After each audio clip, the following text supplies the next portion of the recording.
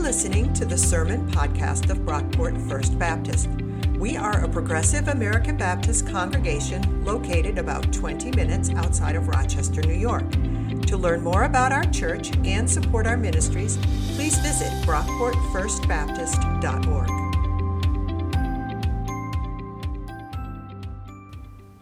Our scripture reading. One day the heavenly beings came to present themselves before the Lord, and Satan also came among them to present himself before the Lord. The Lord said to Satan, "Where have you come from?" Satan answered the Lord, "From going to and fro on the earth, and from walking up and down on it."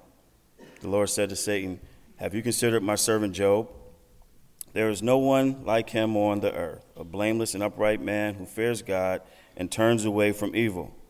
He still persists in his integrity, although you incited me against him to destroy him for no reason." Then Satan answered the Lord, "Skin for skin, all that people have they will give to save their lives. But stretch out your hand now and touch his bone and his flesh, and he will curse you to your face." The Lord said to Satan, "Very well, he is in your power, only spare his life." So Satan went out from the presence of the Lord and inflicted lonesome sores on Job from the sole of his foot to the crown of his head. Job took potsherd with which to scrape himself and sat among the ashes. Then his wife said to him, "Do you still persist in your integrity? Curse God and die." But he said to her, "You speak as any foolish woman would speak. Shall we receive the good at the hand of God and not receive the bad?" In all this, Job did not sin with his lips. The word of God for the people of God. Thanks be to God. And thank you, Thomas, for that reading. I think Job might have sinned against his wife there at the end, but we'll let that stand for now. So good morning, everybody. It is, it's Earth Day Sunday, which yesterday was Earth Day, and we went to the canal cleanup, which was a lot of fun. We posted some pictures. We've got actually a few pictures to show you here. It was a real blast. We were picking up trash in the rain. I got this nifty t-shirt there. It was a lot of fun, and I would just say props to our church, because a lot of folks came out. I'd say a good chunk of the volunteers were from our church, and it was a great time stewarding the earth and making our village a little bit more beautiful. If you missed this, no worries. I'm sure we'll be doing it again next year. So mark your calendars, Earth Day, sometime in April. We'll come out, we'll be part of this with the village. So we started a new series last Sunday on the book of Job. This is going to wrap up our journey through Old Testament wisdom. And I got to say, if you weren't here last Sunday, you're going to want to go on our website or on YouTube to catch what you missed. We laid a lot of groundwork for the book of Job. We talked about what kind of book this is. Is Job historical? Is it recording events as they actually occurred? Or is it more of an allegory? We had a fantastic discussion after church and sermon talk back as well. So if you weren't here, definitely go online and check out the teaching. But for those of you who were here last Sunday, I promised you Satan, right? We're going to talk about Satan in the book of Job. I do have to confess, though, I'm a little disappointed because we don't have time to talk about Job's wife today, which is a bummer. Job's wife gets a bad rap, like a lot of women in the Old Testament, I think, which is a little cringe. But Job's wife is not a major player in the book of Job. She gets this one line in this one scene where she tells her husband to curse God and die, and then we don't hear from her again in the rest of the book. But I did want to let you know, to make up for this oversight, you're going to be getting a bonus sermon this week. Our church newsletter, the First Forward, gets emailed out every Wednesday. And we always include some kind of discipleship resource there, whether it's an article or something to watch or listen to take you a little bit deeper in your faith. And for this week, we're going to be including a sermon about Job's wife. It's not a sermon from me. This one was preached by a good friend of mine named Debbie, who's a PhD student out in California. She preached a killer sermon on Job's wife last year. And so we're going to be including the audio to that in the First Forward. So if you're interested in learning more about Job's wife, some of the tradition behind this character, look for that in the newsletter on Wednesday. With that out of the way, though, let's talk about Satan, you guys. Let's see. I'm excited for this one. Satan is a figure from the Bible who's really captured our cultural imagination. I got some pictures up here just of like kind of pop culture stuff with the devil or with Satan involved. Everything from The Exorcist to Lucifer. You got John Lovitz from Saturday Night Live dressed as Satan, which I think is my favorite out of that bunch. But our culture, especially popular culture, is fascinated with Satan. He's the king of the underworld, the prince of darkness, the Joker to God's Batman, right? That's Satan. But for as much as pop culture fixates on Satan, the Bible, interestingly, tells us very little about this character, about this figure. There's very little information about Satan in the Bible. Who is he exactly? Where did he come from? The book that gives us the clearest depiction is probably Job, but the Satan we meet in Job is almost nothing like the Satan we know from pop culture. The story takes place in the heavenly throne room. Often when the Bible depicts heaven, it's usually pictured as a court, like a king's throne room, where God is seated as king. And the opening scenes of Job depict God holding court, meeting with the heavenly council. God calls together the heavenly beings. Some Bibles translate this as angels, which is not the word for it. Some say divine beings, which is a little bit closer. These are powerful beings that reside in heaven and work for God. They're kind of like God's cabinet, if that makes sense. You know, like when the President of the United States meets with their cabinet. That's basically the idea of what's happening in the opening chapters of Job. You've got God's version of that. God's meeting with the Secretary of State, Defense, Housing and Urban Development. They're all gathered there presenting themselves before God. And among this heavenly council, it's a little more directly stated in the Hebrew, but one of the members of God's cabinet is the Satan. Now, super important to note, I say the Satan because Satan is not a name. It's a title. Ha-Satan in Hebrew is a title. It's a title that gets used for multiple different characters in the Bible. We meet a number of Satan figures, and here in Job, it's being applied to a member of the heavenly council. Ha-Satan literally means the accuser. That's what Ha-Satan means, the accuser. You can also translate this term prosecuting attorney, which I think is kind of funny. No offense to any lawyers who are in the room today. I swear I'm not making like a statement on the criminal justice system or anything. It's just Hebrew. It's just Hebrew, you guys. Prosecutors are Satan. But the accuser, the prosecutor, the person who tests you, examines you, tries to trip you up, that's Ha-Satan. When we imagine the Satan in Job, it's not a little red guy with goat feet and horns.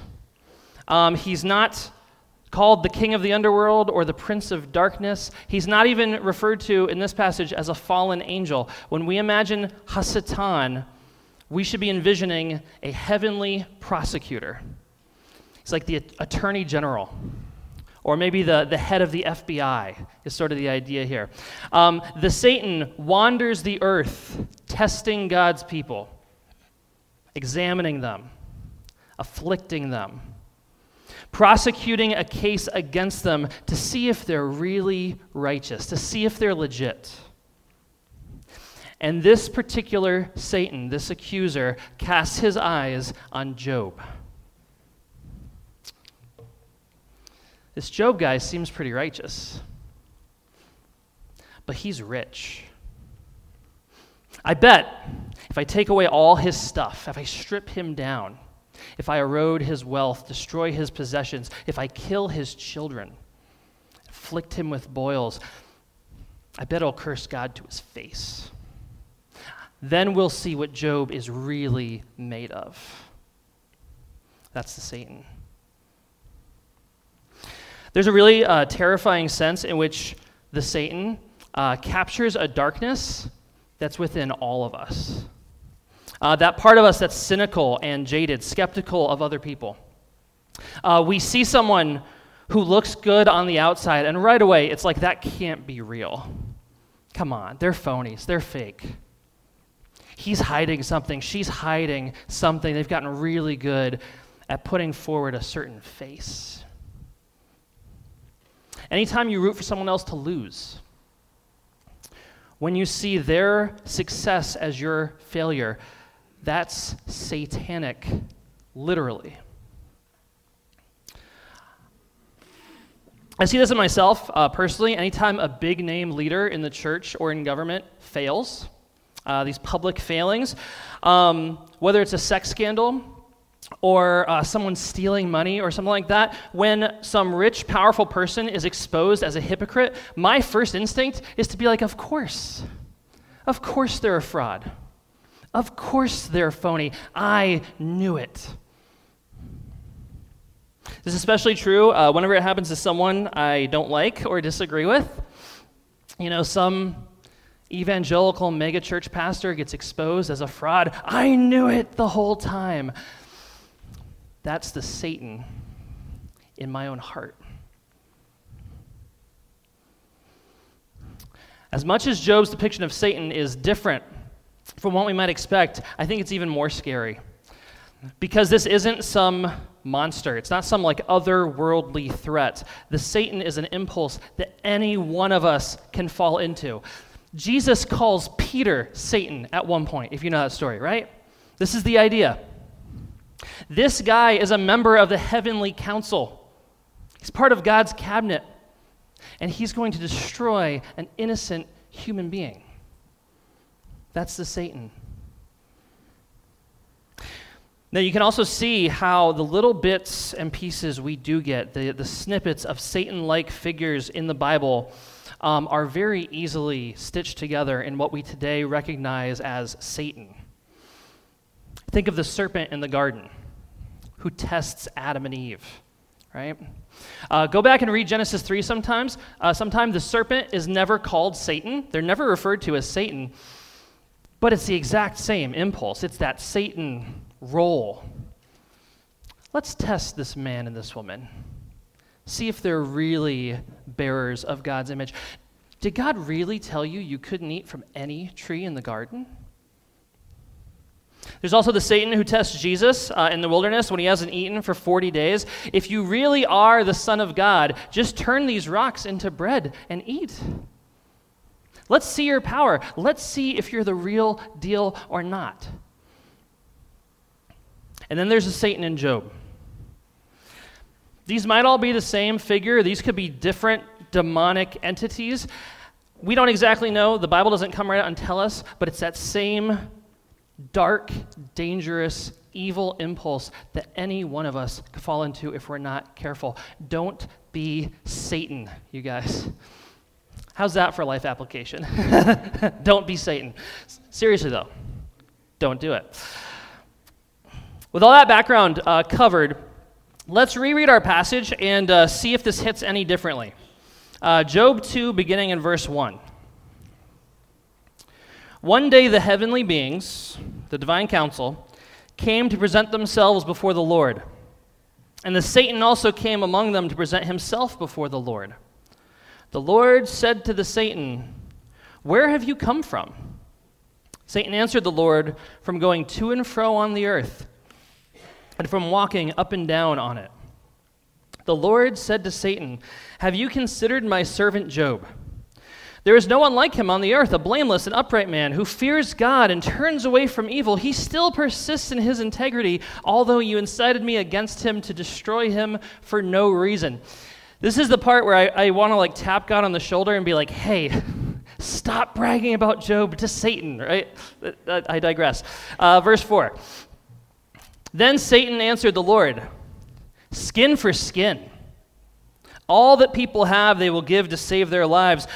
But stretch out your hand now and touch his bone and his flesh, and he will curse you to your face." The Lord said to Satan, "Very well, he is in your power. Just spare his life." Oh boy. What do we do with this one?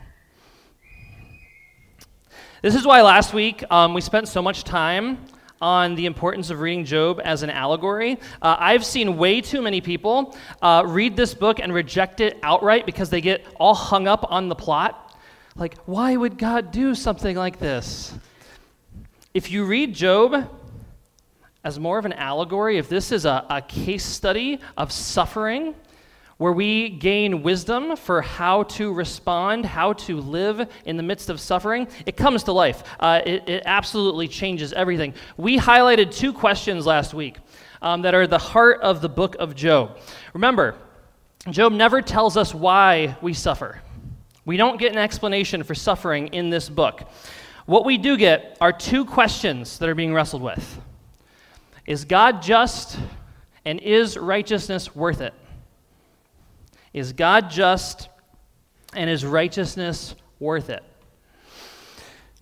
When I see this exchange between God and Satan in these opening 2 chapters, my mind goes right to the justice question, right? Question 1. How could a just God do this? But notice the case that Satan is trying here is not about God's justice. It's about Job's righteousness. We're in question 2 territory. Is Job really righteous? Is Job as pure and blameless on the inside as he appears on the outside? That's what Satan wants to know. What motivates Job's righteousness? Does he follow God because he genuinely loves and trusts God? Or is Job only in it for the reward? Is he only righteous because God has blessed him? Remember, Job is introduced, chapter 1, as like the most blameless person in the earth, the most righteous person who's ever lived. God holds up Job twice before God's cabinet, and he's like, have you met this guy? Have you seen my servant Job? I can't find anything wrong with him. If Satan can prove that Job's righteousness is phony, if he can show that Job will turn on God when the chips are down, what hope do any of us have? Think about it. If Job's righteousness doesn't hold up, what hope do we have? This is the bet Satan makes, that Job won't persist. And God takes that bet because God knows Job's righteousness is legit. Job has nothing to prove to God. Nothing. That's where we get the story wrong a lot. A lot of people read this as a story where God is testing Job, but that's backwards. God is not testing Job. God is not the prosecutor. Who's the prosecutor? Satan is the prosecutor. Satan is testing Job. Job has nothing to prove to God. God already knows his heart. God knows Job's love for him is legit. God bets the farm on Job because God knows Job is going to win. It's a really messed up story if it actually happened. But as an allegory, the implications of this book are fascinating. This isn't a story about human beings have something to prove to God. You don't have something to prove to God. God knows your heart. This is a story about God proving something to the devil. God is going to show Satan once and for all that righteousness is real, that God's relationship with us is legit. God bets it all on Job, and spoiler alert, God wins the bet. That brings us back, though, to this question. Is righteousness worth it?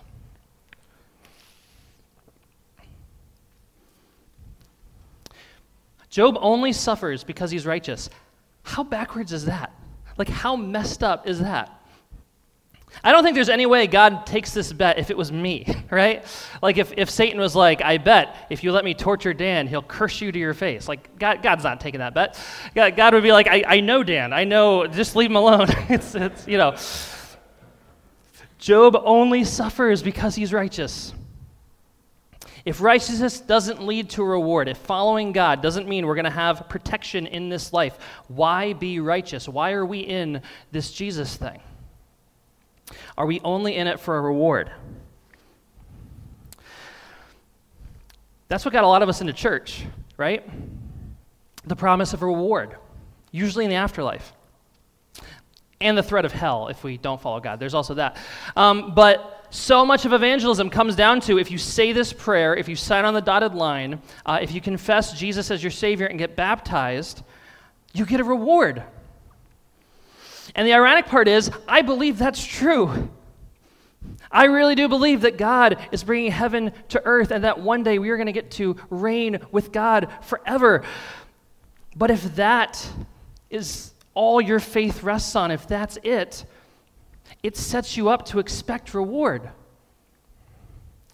And I've seen too many people get baptized, say the prayer, become Christians, only to get tripped up as soon as trouble comes.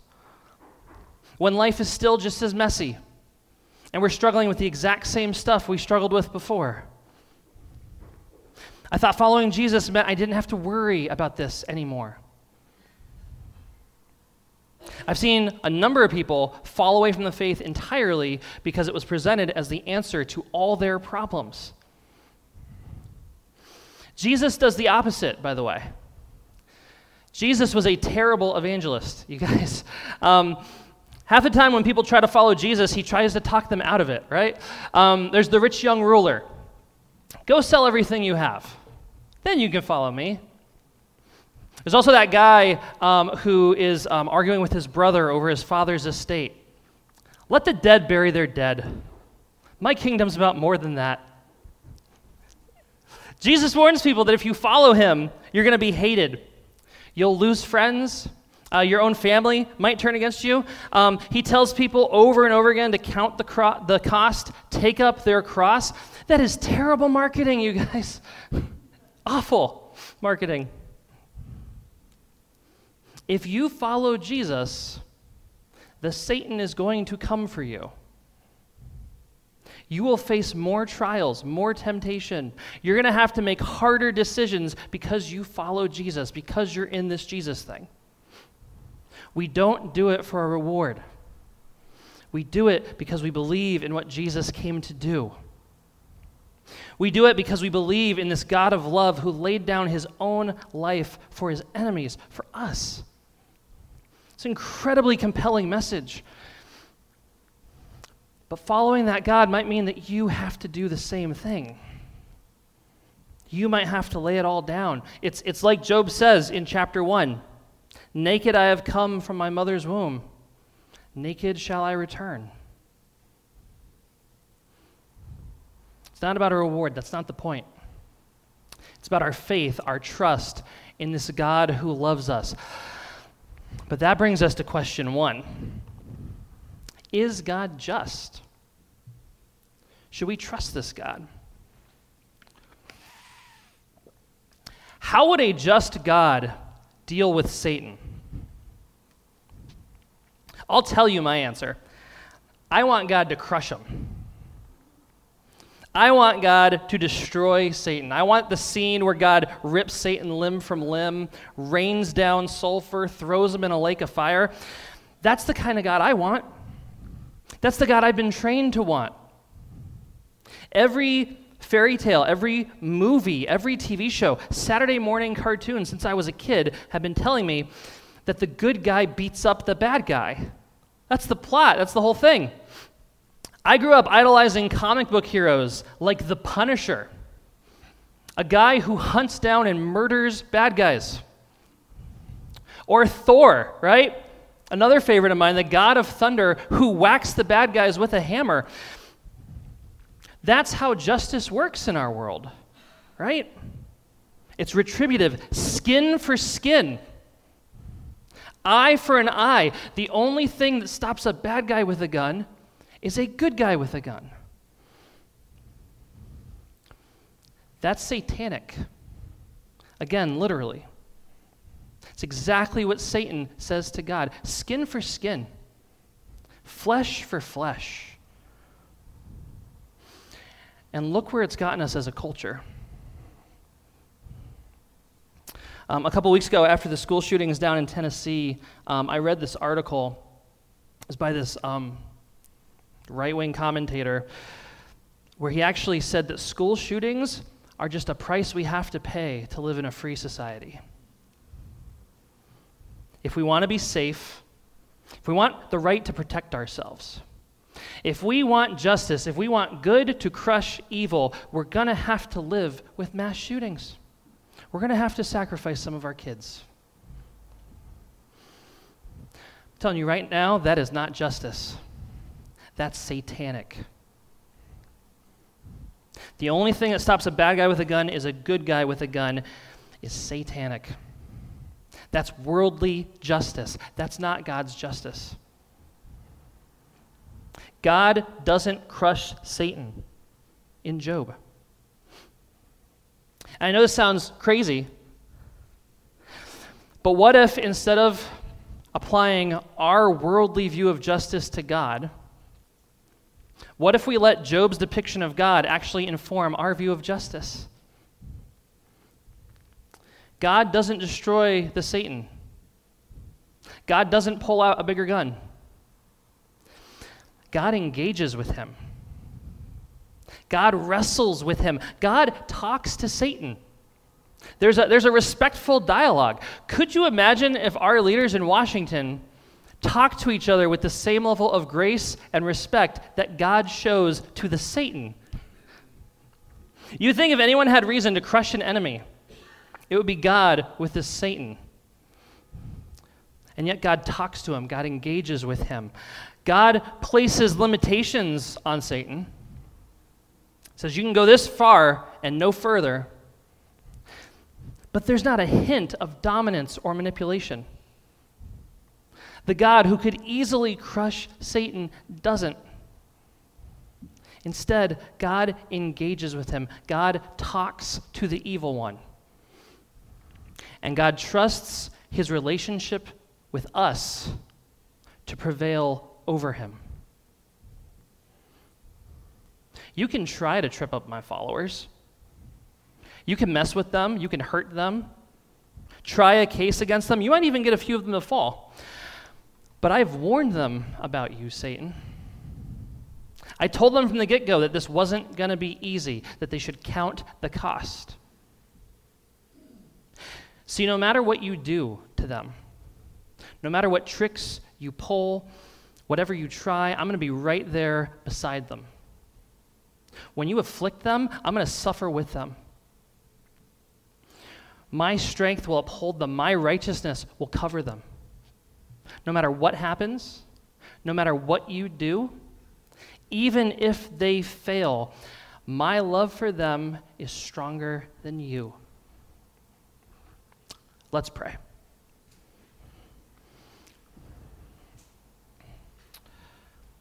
God, thank you for loving us. Thank you for standing beside us, for covering us with your righteousness, and for proving time and time again that your love triumphs over evil. Deliver us from the evil one, Lord. Protect us in the times of trial. Help us to conform to your justice and to check the satanic impulses of our own hearts. We ask for all these things in Jesus' name. Amen. Thanks for listening. If you enjoyed what you heard, please be sure to rate, review, and subscribe to this podcast on iTunes. You can connect with us on Facebook at Brockport First Baptist, on Twitter at BrockportFB, and on our website, brockportfirstbaptist.org. Our theme music was composed by Scott Holmes. This has been a production of Brockport First Baptist.